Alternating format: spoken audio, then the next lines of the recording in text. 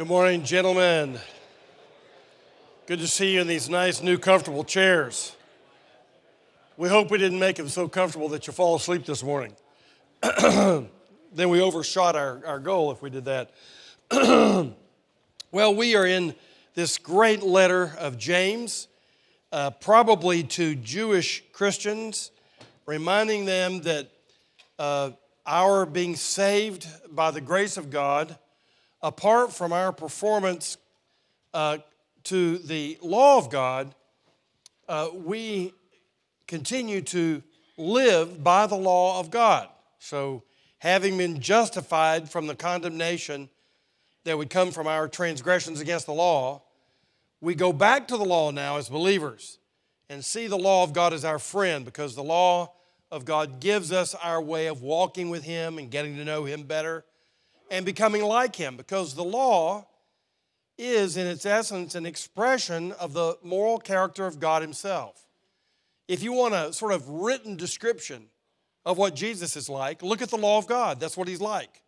He was the perfect incarnation of the moral law of God. So we love the law of God because we love Jesus Christ, and we've been delivered from the wrath of God for our sins against the law of God. And we've seen how important this is, because sometimes it's tempting for those of us who know that we've been saved, that we've been delivered from the condemnation of the law, then to become a little sloppy in our obedience. And James is saying, don't become presumptuous with God.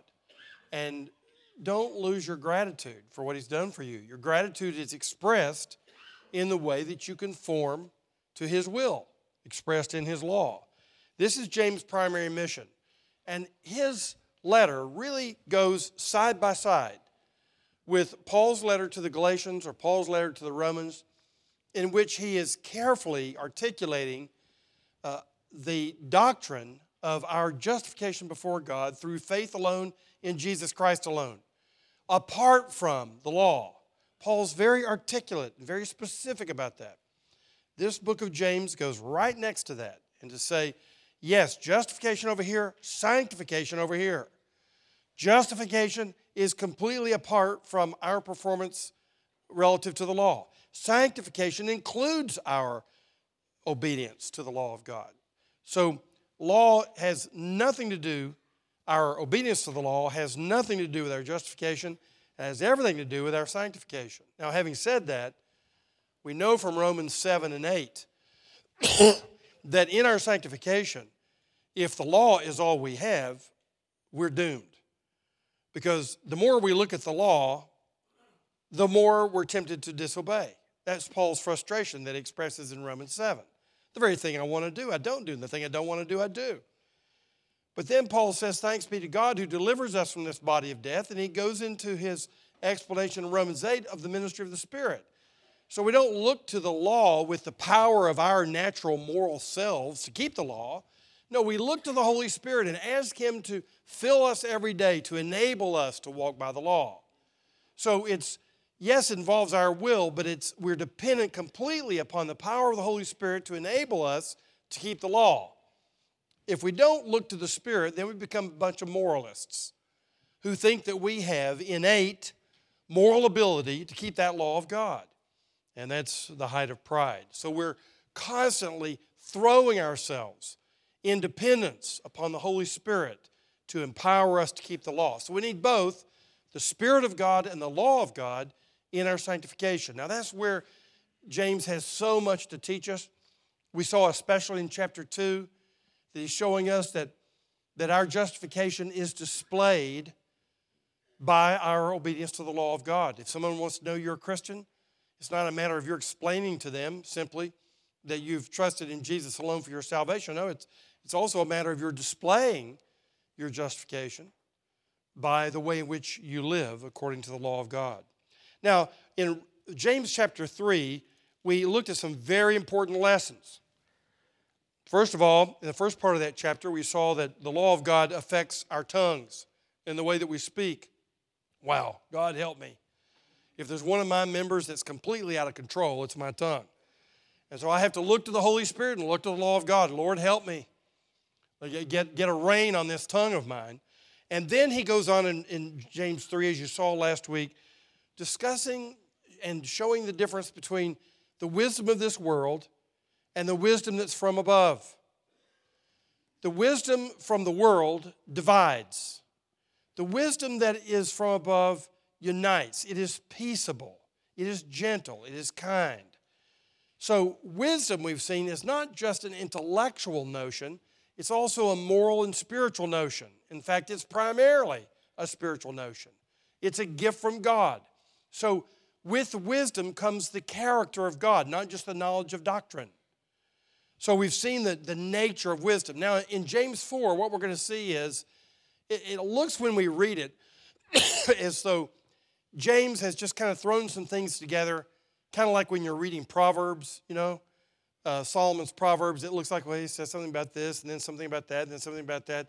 And they seem to be kind of randomly put in the Proverbs. And sometimes when you read James, you get the same sort of feeling that it's just a collection of Proverbs. But I think we're going to see in James 4 that James has some topical intentionality here. He's still talking about the wisdom of God.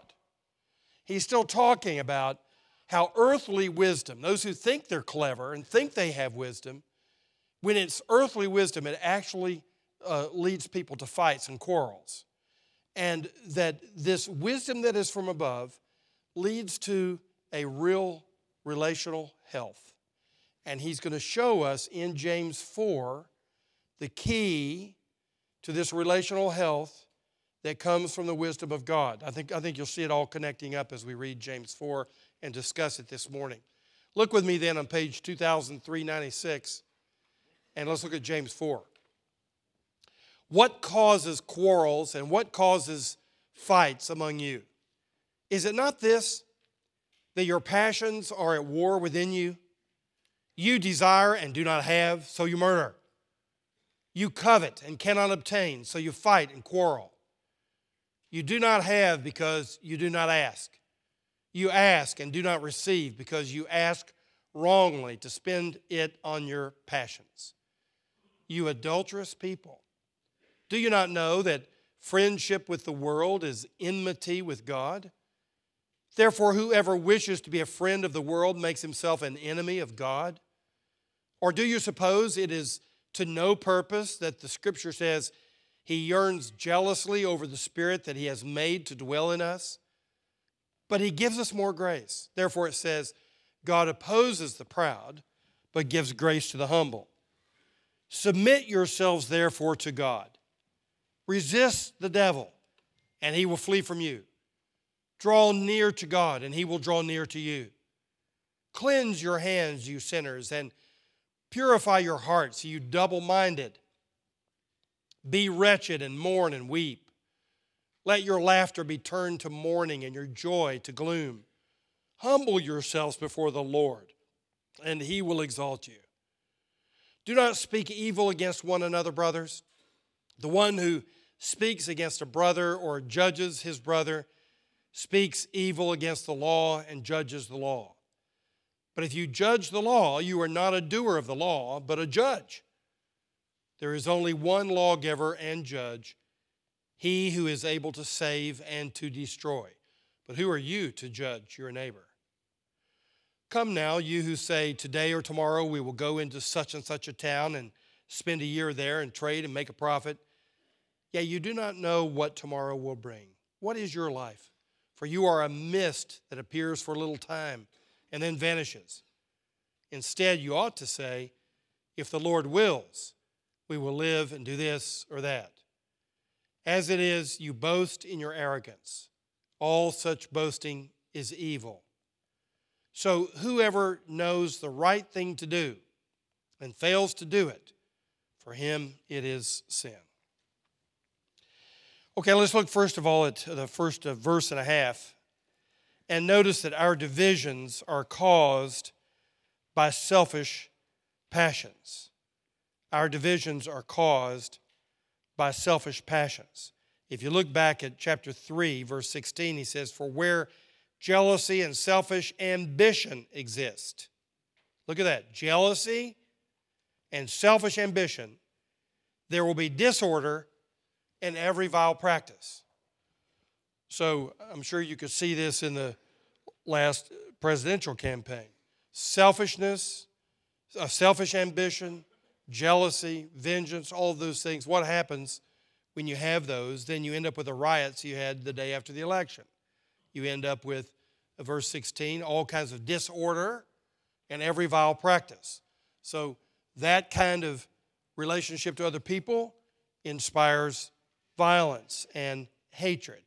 So divisions are caused by selfish passions. When you have two people who don't get along, you can be assured that at least one of them is being ruled by this word passions. Now, passion, in one sense, is a neutral word. If you have a passion for Jesus Christ, that's a really good thing. So James is here obviously talking about something that's not a godly passion. In fact, the NASB would simply translate it pleasures. It's your personal pleasures. It's your selfish interests. It's your lust for things that lift you up. It's your lust for things that satisfy your fleshly longings. But obviously they come at the expense of everybody around you. And he's not just talking here about conflicts that come from personality differences or cultural differences or legitimate differences in perspective, but he's talking about those conflicts that come from pursuing your own personal passions. And when you think about it, the conflicts that you have with people at work or with your wife or even with your children, it has to do with your own selfish ambition, your own jealousies, your own vain conceits, your own selfish passions. That's what James is saying. So if we as Christian men truly have heavenly wisdom, we have an ability to diagnose what's going on in situations in our lives. We have an ability especially to assess ourselves. And the question we always want to ask ourselves in any conflict is, what is your contribution to that conflict?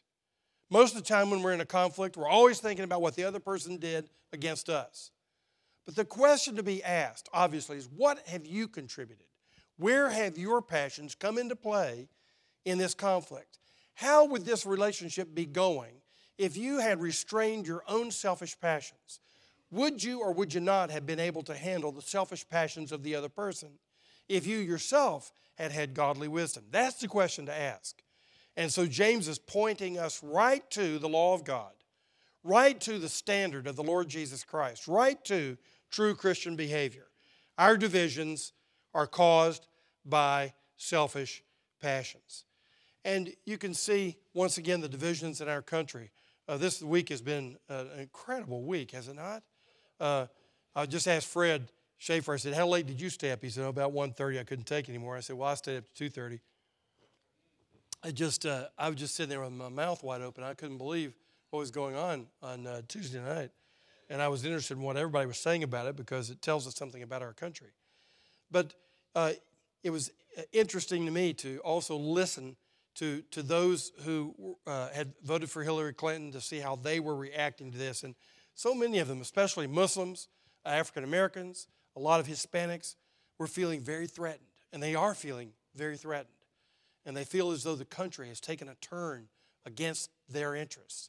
And what we want to say is, look, in the Church of the Lord Jesus Christ, there is no east or west. There is no black or white. There is no male nor female. There's no slave or free. We're all one in Jesus Christ. And those of us who are Christian men want to be able to demonstrate to those around us that, especially if we're in the majority culture, that we have every intention of applying Christian wisdom to all the relationships around us, personally and socially. And everybody around us ought to be able to sense that maybe they feel threatened in civic society because of the rancor that's been in this election. But when they come into the church of the Lord Jesus Christ and into fellowship with us, they should know they're perfectly safe here. Because there is a governor on our own sinful passions. And that governor is the Lord Jesus Christ and His law upon our hearts. So there's a sense of peace in the church of the Lord Jesus Christ. We don't carry on the rancor out there and bring it into the church so that certain groups within the church of Jesus Christ feel threatened. No, we are contrary to the ways of the world. We do not use rancor and sinful passions in order to pursue the things that we want. We're different. And there's no political party in any nation in this world that can ever co-opt Christian character and the Christian agenda. No political party should ever be able to co-opt a Christian man because we have heavenly wisdom. It's distinctive. It's safe. It's loving and kind and gentle to all those around. Our divisions, whether in public or in private, are caused by selfish passions. That's what James shows us in verses 1 and 2. Now look at verse 2, the latter half of verse 2 all the way through 5, and we'll learn here that our sinful passions reflect disharmony with God. This is a major point.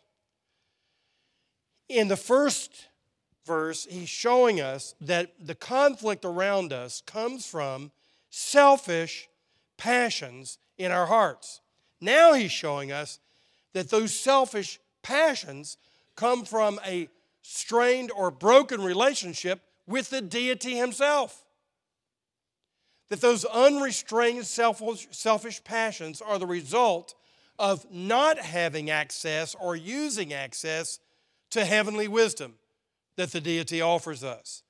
So our sinful passions reflect a disharmony with God. And then he shows us ways in which this is obvious. Look at verse 2b. We fail to pray. He says, you do not have because you do not ask. You do not have because you do not ask. How often is it that when we come up with a problem or a conflict, we're doing everything in our power to try to make it right for us? We have all kinds of strategies. And after you try those for about a week and keep hitting your head against the wall, you say, I guess I'll just have to pray. The first resort is prayer. And he says, you don't have because you don't ask. You got a problem today. I know every one of you has a problem today. Everybody has problems. If you're being paid at work, the reason you get those big bucks is because you got problems and you're going to try to solve them. That's what you get paid for, is to solve the problems that are on your plate. Now, can I just ask you something really basic? Would you just take those to the Lord today? Will you just ask Him for wisdom and ask Him for help? This is what Christians do all the time because we know that real wisdom comes from above. And you have to ask Him. He says, ask and you will receive. Seek and you will find. Knock and the door will be open to you. Duh. Do you believe Him or not? That's what Jesus says. In John's gospel in the upper room discourse, and then in 1 John, you get these repeated promises relative to prayer. Let's just look at one of them. In 1 John chapter 5, this is on page 2437, 2437. 1 John 5:14 says this, and this is the confidence that we have toward Him, that if we ask anything according to His will, He hears us. And if we know that He hears us in whatever we ask, we know that we have the requests that we have asked of Him. These are the types of promises that are repeated over and over again in the in the Gospels and in the epistles. Take Him at His word.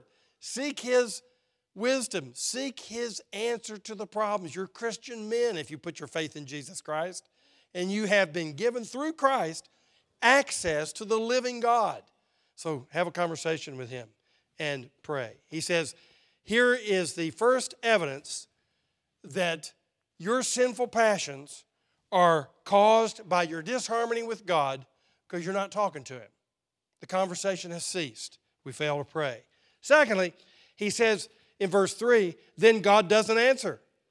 Well, you say, I thought you just said that if I pray, He would answer. Well, look at this. You ask and do not receive because you ask wrongly to spend it on your passions.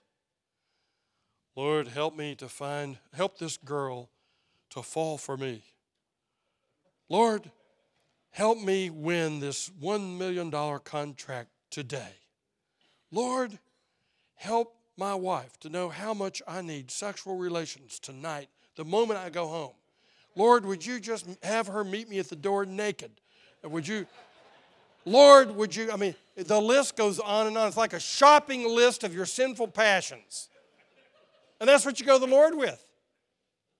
And He's looking at you saying, son, did you not read anything in my book this morning?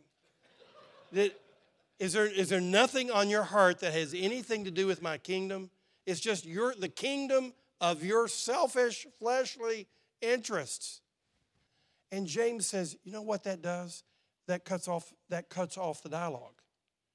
You're being so childish and ridiculous and foolish that you don't have an active, vibrant, fruitful conversation with the Lord.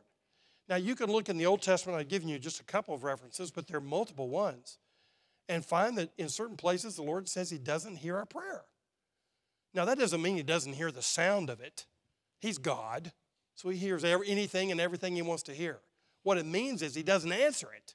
That's what hearing means in the Old Testament. For God to hear our prayers means that He's going to answer them. That's the reason it's such a privilege to have God hear your prayers. It's more than just hearing the sound of what you're saying. It's that He actually responds to your request. That's what it means for Him to hear your prayers. And what James is saying is what the Old Testament has consistently taught. Look in the Psalms there. I give you a verse, for example. You can turn to it if you want. And you'll see that there's a threat there that when you turn your back on God, even if you're numbered among His people, and you're being driven by your sinful passions, then your prayer life is not fruitful. He's not going to be engaged in your personal, selfish interests. Now, He has your interest at heart. You don't have to worry about your self-interest. He's got your interest at heart. You're seeking His interest and the interest of His kingdom. So we fail to pray, and then when we do pray, it's just a laundry list of our selfish passions wanting to be granted. Thirdly, he says, and this really gets to be strong language, he says, you adulterous people in verse 4. We are unfaithful. The word there for adulterous people is just adulteresses in the plural. It just calls us a bunch of whores. And he says, do you not know that friendship with the world is enmity with God? Do you not know that when you sell out to your sinful passions, and that's all that governs the way you think about politics, or the way you think about your marriage, or the way you think about your child rearing, or the way you think about your business, it's all about you. Forget the living wage that the people who work for you need. No, it's all about your bonus. Forget about the janitor who's cleaning the toilets for you. No, it's about how much you're going to make at the end of the year. And you've just lined up all your selfish passions. You've been co-opted. As a Christian man, you've been co-opted by the agenda of the world and the same agenda that everybody else has.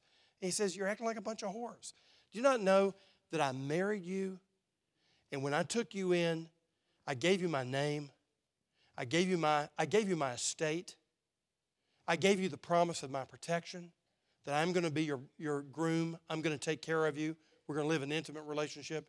And now you're acting as though I didn't say a word to you. You're acting as though I didn't make any promises to you. You're acting as though you don't believe any of the promises I made. You're acting as though you're not married to me. You think that you're still a single person looking for your boyfriend. And you go out there and unite yourself to the world. Don't you understand that when you do that you have declared yourself an enemy of God? You can't have both. Jesus taught this in the Sermon on the Mount, and you've already seen James, who's the brother of Jesus. A lot of his teaching is just right out of the Sermon on the Mount.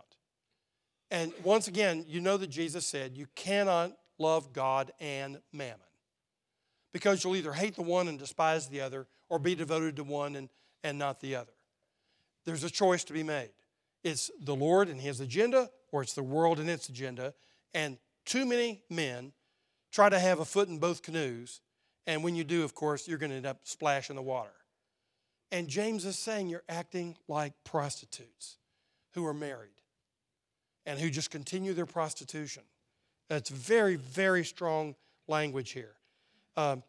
We were made to be His bride, and then we go out and shaft Him. We're trying to two-time the deity. That's what he's saying you're doing. It's outrageous. And then look what he says in verse 5. D, we deny our regenerate character. Now here, the verse says, or do you suppose it is to no purpose that the Scripture says He yearns jealously over the Spirit that He has made to dwell in us?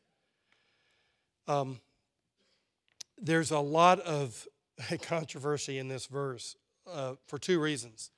First of all, good luck on finding that verse in the Old Testament. It's not in there. So what does he mean when he says that the Scripture says? Well, most scholars say what James is doing is he's summarizing and paraphrasing. It's like he's saying the Scripture teaches this. And then he gives us this concept. The second reason for controversy is the interpretation of that concept. It can be written in a number of different ways, and I won't go into them now because I don't think it's worthy of our time this morning. But basically, you can see that God has given us His Spirit, and it's inappropriate for us who are filled with His Spirit to be acting in this way. It's contrary to our regenerate nature. And you get this, of course, in 1 Corinthians 6, 11 and 19. In verse 19, Paul says, you're temples of the Holy Spirit. That's what you are by your regenerate nature. You've been made the dwelling place of God. Don't take the presence of God into your fleshly, selfish agenda. You're a temple of God so that you can carry out the mission of God and be on His agenda. And so this is the basic teaching there. And then in chapter 6 of 1 Corinthians, verse 11, he says, you were yourselves unclean, but now you've been washed. You've been sanctified by the Holy Spirit. If you've given your life to Jesus Christ, you've been transferred from darkness to light. You've been transferred from being under the power of the evil one. Now you're under the power of the grace of the Holy Spirit. So let's act the way that we are. That's what he's saying. So first of all, our divisions are caused by sinful passions. That's where our conflicts come from. And secondly, this sinful passion is the result of our disharmony with God. So now we've been fully diagnosed by James in terms of our conflicts. You can see that it has the contribution that we're making to the conflict is our own sinful passion. And let me tell you where that came from. It came from a strained or broken relationship with the deity. So the answer is obviously, let's get back with God. How do you do that? Glad you asked. Let's look at verses 6 through 17. The solution to our disharmony with God is humility. There you go. The way that we're going to get the harmony back with God, regain our infilling of His Spirit, regain our infusion of His wisdom into our lives that brings peace, is through humility. Once again, referring to the presidential campaign, wouldn't it have been wonderful to have two candidates who would just daily display the humility that's appropriate for a Christian? Wouldn't that have been absolutely fantastic if we'd have an American election based on two people who are humbly debating issues and debating which agenda would be better for our country? Wouldn't that be delightful? Wouldn't we have a great result if we had had two debaters like that? Well, what about yourself? And let me tell you, what you've been watching for the past year is a mirror reflection of ourselves. We not only put up with this, we actually enjoy it. Why? Because of our own sinful passions. And our whole culture is being taken away with anger. You know, as Jeb Bush said when he dropped out of the primaries, I just don't do anger very well. Well, maybe that's a function of his personality. Maybe it has something to do with the Lord. But wouldn't it be wonderful if some other people didn't do anger very well either? What about you? Do you find yourself continually grieved over these expressions of pride and anger? Or do you find yourself being taken up into it, Jerry Springer style? The solution to our disharmony is humility. Now, let's look at James' insightful and incisive analysis of this humility. First of all, he says in verse 6, God gives grace to the humble. Isn't that a wonderful promise? God gives grace to the humble. God opposes the proud, but gives grace to the humble. Well, let's look first of all at the phrase, God opposes the proud. That's an awesome statement. The word there in Greek is antitausetai, which just means the setting up of oneself in battle array against another person. So here's what James, and James, of course, is just quoting Proverbs chapter 3. He's saying, when you rise up on your haunches and you elevate yourself and you make yourself like the man, which is to make yourself God, you have invited God to put on his full battle array and to engage you in warfare.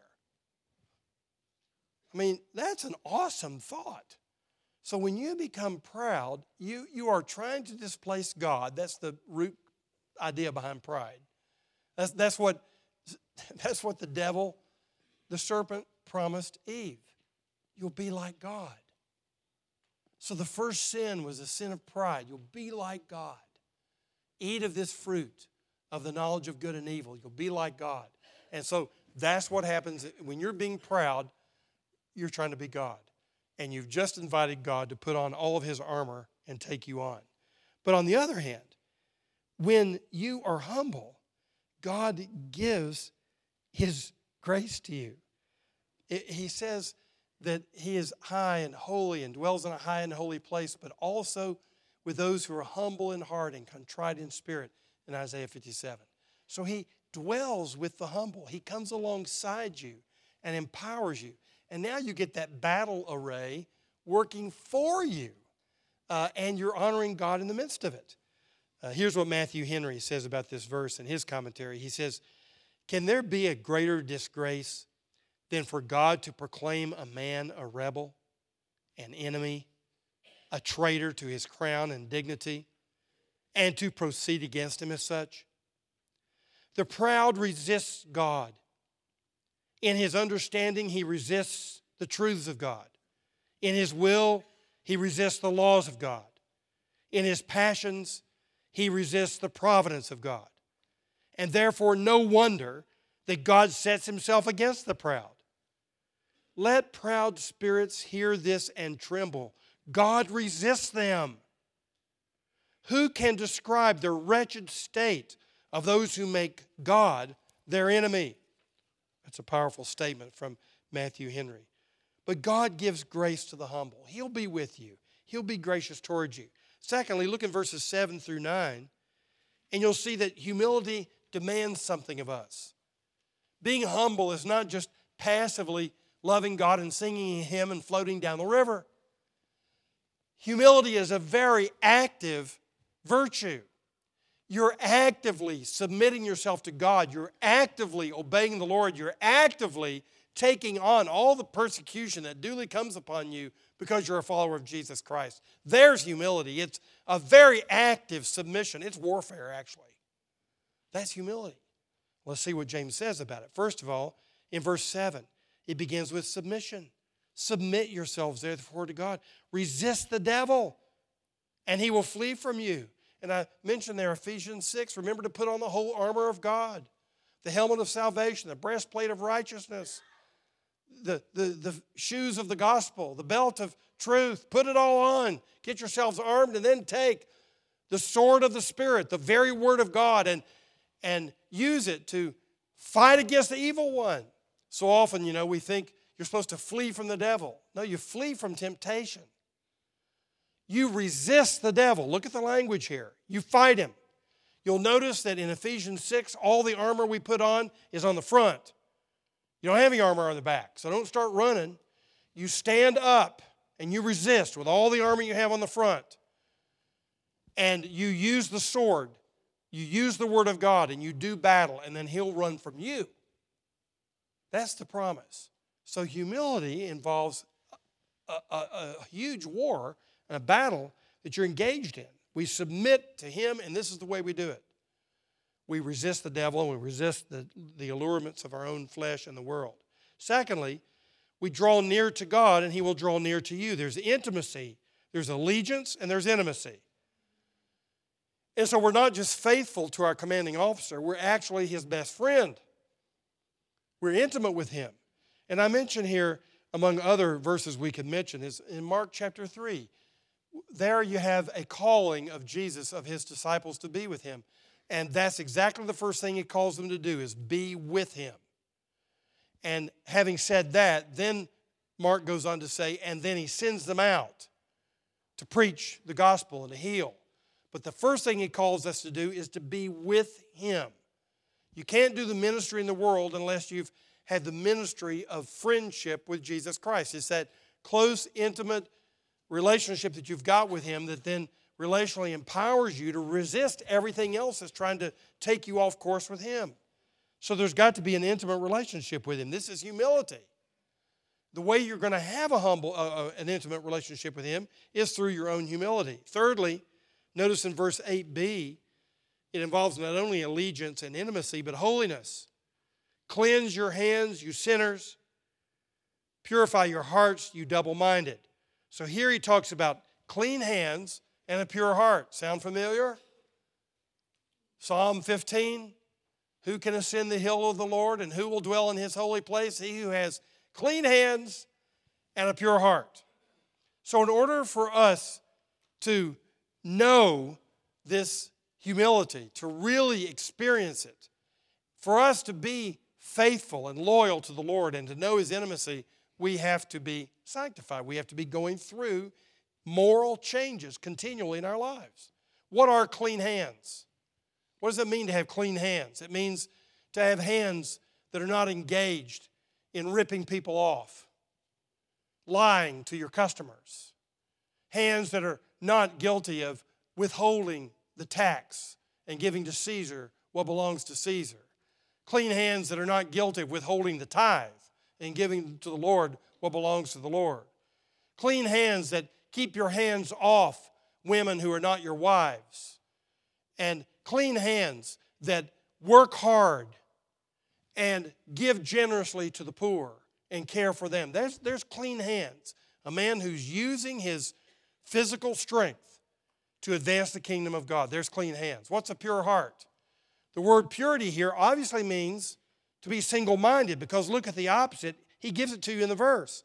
Purify your hearts, you double-minded. So the problem with the impure heart is that it's got a foot in two canoes. It's double-minded.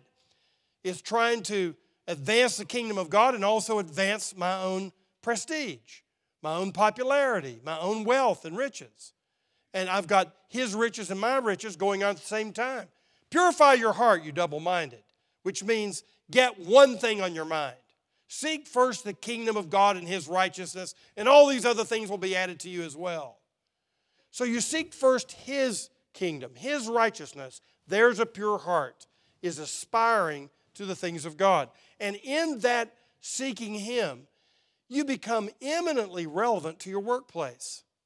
You become eminently relevant to your wife and children because you're a man of God and therefore living in this world. You're not extracting yourself out of the world. You're not extracting yourself out of your daily problems. No, you're just coming to this world and coming to your daily problems with an entirely different perspective. The perspective of one who is a representative of the deity, who's seeking what he wants you to do in all these circumstances, and then doing in all these circumstances what you believe the Lord wants you to do.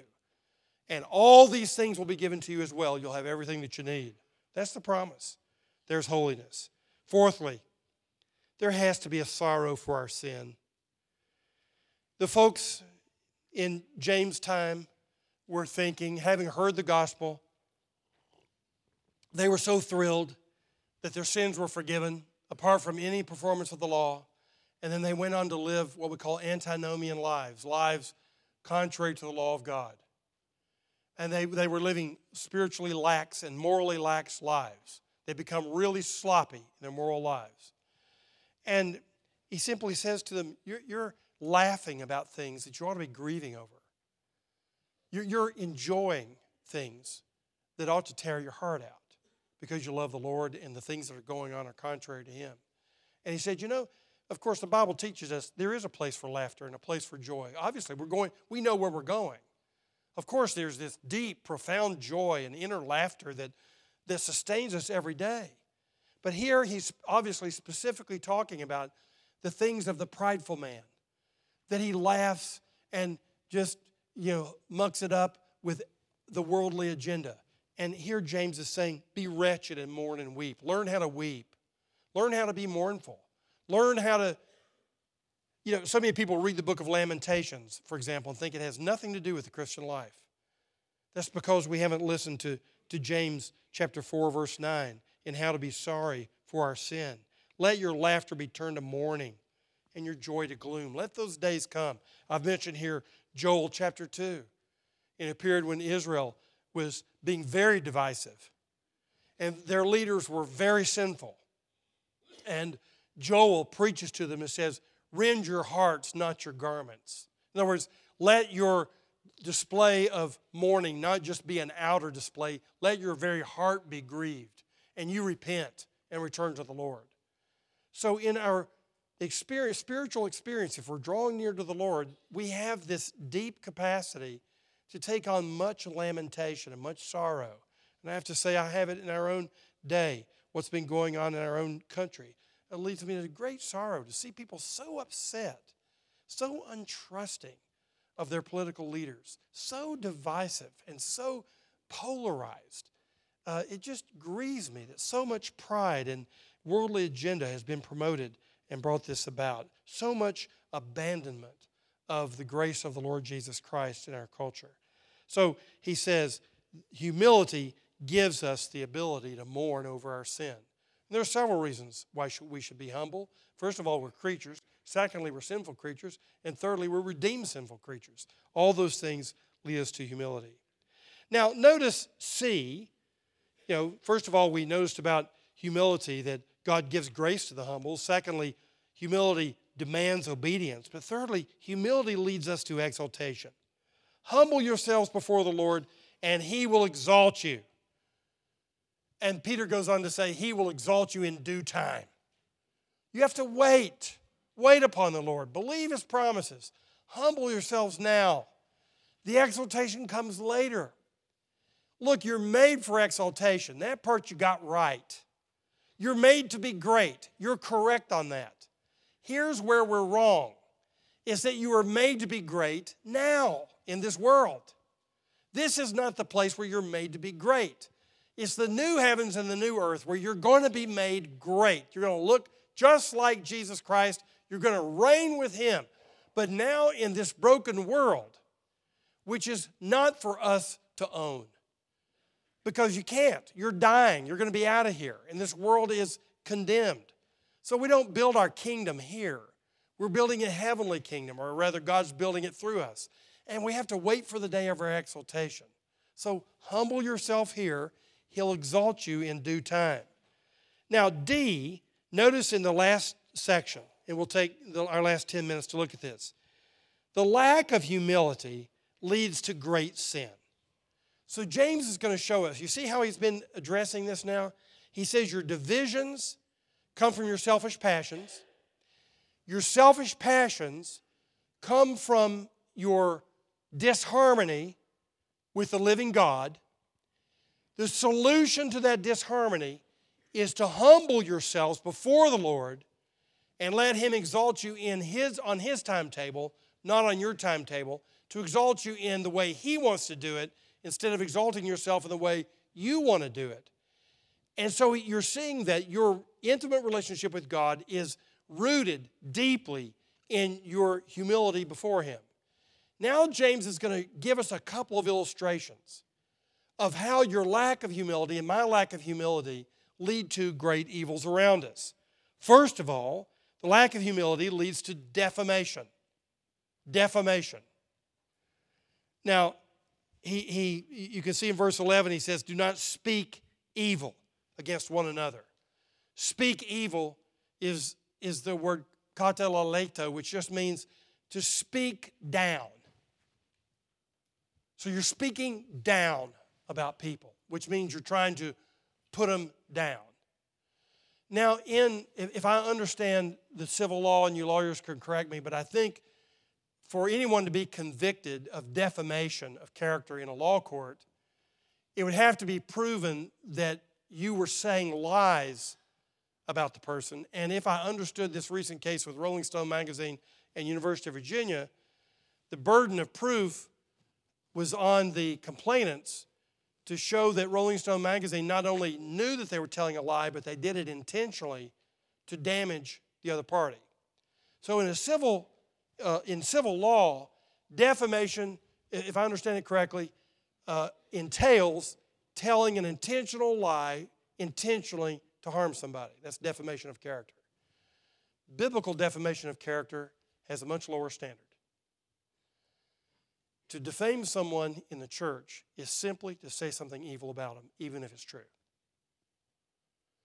Now, there are times, obviously, when you have to confront me, I may have to confront you over something evil in your life. There are times, even in dealing with our children, when we as parents have to discuss some evil character that's coming out in our children. So there are obviously qualifications here when we're seeking to help somebody. The necessary discussions that have to take place, he's not speaking against that. What he's speaking against is that delightful little morsel that you've got in your mouth. You know now some little piece of gossip, and isn't it fun to talk about the other party?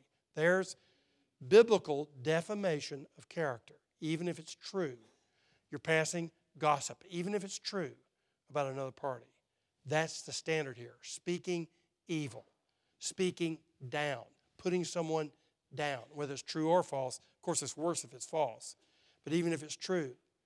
So here he's saying, when there's a lack of humility on your part, you and I are much more inclined to put somebody down. And as a matter of fact, when you do put them down, you can just say to yourself, I'm a proud man in that instance. That's what he's saying. This lack of humility, you can see how it affects relationships. And the wisdom, to go back to James 3 last week, the wisdom that comes from above is what restrains us. The wisdom that comes from above is what enables us to build loving, healthy relationships with everybody around us to the best of our ability. So defamation. And he gives several reasons why this defamation is destructive. First of all, verse 11a, it's unbrotherly. Would you notice how many times he uses the word brother here?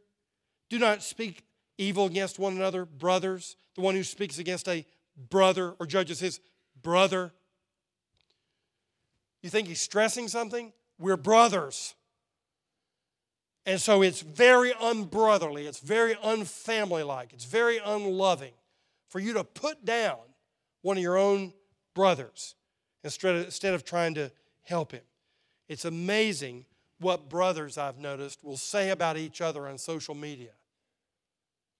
I mean, I don't look at the blogs, but people will sometimes send me stuff, and I really appreciate it because it keeps me up to date. I don't know much of what's going on out there unless you tell me.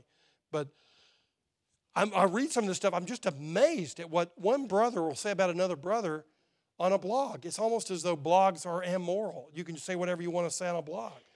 And it's especially bad when there are no names assigned to no authors of the blogs listed. I would avoid those blogs. They're destructive. They inspire proud, divisive behavior that's contrary to our relationship with God. It's unbrotherly. Notice, secondly, 11b, it's unlawful.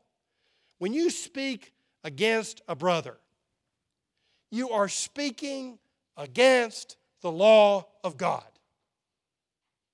This brother has the name of Christ on him. And Jesus has ordered us to love his family. So when we speak against a brother, we're speaking against the law of God. When we judge another brother, we are judging the law of God. That's what James is saying. This is high treason to defame someone, and it comes from pride. And then thirdly, notice in verse 12, it's ungodly. Don't you know that what you're doing when you judge the law of God, you're judging God himself? For there's only one lawgiver and judge, he who is able to save and destroy. But who are you to judge? Who do you think you are? This is the reason Jesus says in Matthew 7, verse 1, judge not that you be not judged. Now, obviously, we know from the Scriptures that we must judge our own behavior, and sometimes we must judge each other's behavior, because good families do that. We discern and evaluate each other's behavior, and we intervene on each other, we help each other, we encourage, exhort, and sometimes rebuke each other. But that's in order to help each other. But this sort of judgment of someone that just to censure them for my own sinful pleasure, because when I'm putting him down, it feels like I'm exalting myself, which I am trying to do in this world, then I am displacing God, because he is the only judge. And for me to act like a judge is to act like God. That's the big complaint here. And here is James's point. That when you don't seek the wisdom of God, you are desperately left to yourself, and this is what you're going to do. Because this is what the sinful passions do. They do defame one another. But you've come into the family of God. You're different. Alec Motyer, who has written a great commentary on James, he said this about this verse. He says, defamation is forbidden not as a breach of truth, nor even as a breach of love, but as a breach of humility. If we are really low before God, we have no altitude left from which to talk down to anyone. You get his point? If you've been brought low before the Lord, you're not up here speaking down on anybody. You're down here. You're speaking up, not down to people, because you put yourself low before the Lord. So the way you see yourself in relationship with your brothers is a reflection of the way you see yourself in relationship with God. Those two are inextricably connected. That's what he's saying. Now, secondly, let's look at this second problem that he raises. We got 3 or 4 minutes here. He says, when there's a lack of humility, then also comes presumption.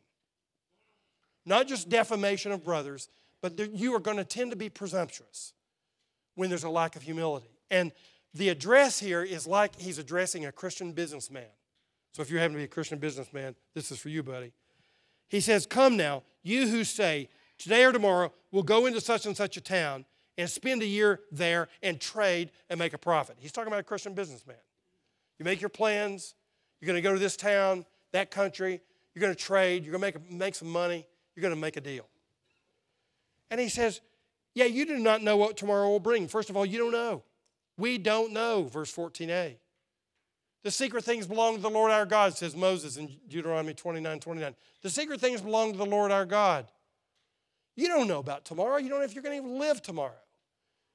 And so we act as though we have control over time and space.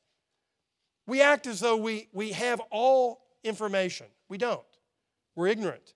Secondly, we're not going to last. Verse 14b. What is your life? For you are a mist that appears for a little time and then vanishes. You know, Jesus talks about the rich fool who builds his barns to store more goods. He says, don't you know tomorrow's barns will be gone? You have no control over your life. You're collecting stuff. Don't you realize it's all going to go, and you are too? You have no control over that. And when you start building your massive kingdom here and trying to control everything, you're acting as though you're God. It's pride.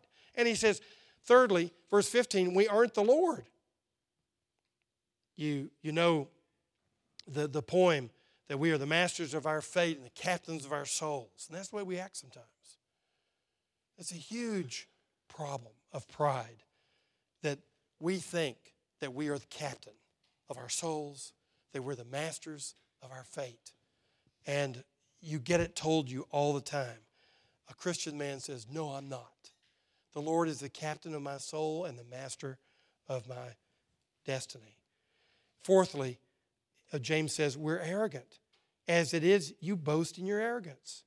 All such boasting is evil. Look at this. It's like he's saying, let me tell you how bad boasting is. You boast in your boasting. You can boast about anything. You boast in the fact that you're boasting. I'm a confident man. I'm a strong man. I'm proud of myself. Be proud of yourself. We're proud that we're proud of ourselves. It's unbelievable. He says, do you not see this circle of idiocy in which you've gotten yourselves? You who are creatures, sinful creatures, and redeemed sinful creatures, you've gotten yourself into this whirlpool of idiocy and foolishness. And you not only tell yourselves that stupid language, you give it to other people and tell kids that they need to be proud of being proud of themselves. And then he says, lastly, don't you know we're all without excuse? Whoever knows the right thing to do and fails to do it, for him it is sin. So he's saying, brothers, don't make excuses for yourself. Let's all take it to heart. And I have to say this morning, I know what's right and wrong. I understand what James is saying. And for me to be talking down to somebody, or for me to make all my plans as though I control tomorrow, It's just rank sin and pride. And it comes as a result of not humbling myself daily and moment by moment before the living God. James is pleading with us as his brothers, and he's the brother of Jesus, and we're the brothers of Jesus. And he's pleading with us as brothers, draw near to God, and he will change the way that you relate to the world. And he will change the way you relate to time and space. And you'll be his man, and he will provide for you all that you need for life and godliness. Let's pray together. Father, we thank you for your amazing word. We thank you for your servant James and for his teaching to us by your word this morning. And we pray that you'll help us, because every one of us by nature so easily understand pride and so easily do it. We pray that you'll help us today just to look to you and to be today what we are before you, nothing more and nothing less, and to enjoy your fellowship today. We pray in Jesus' name. Amen.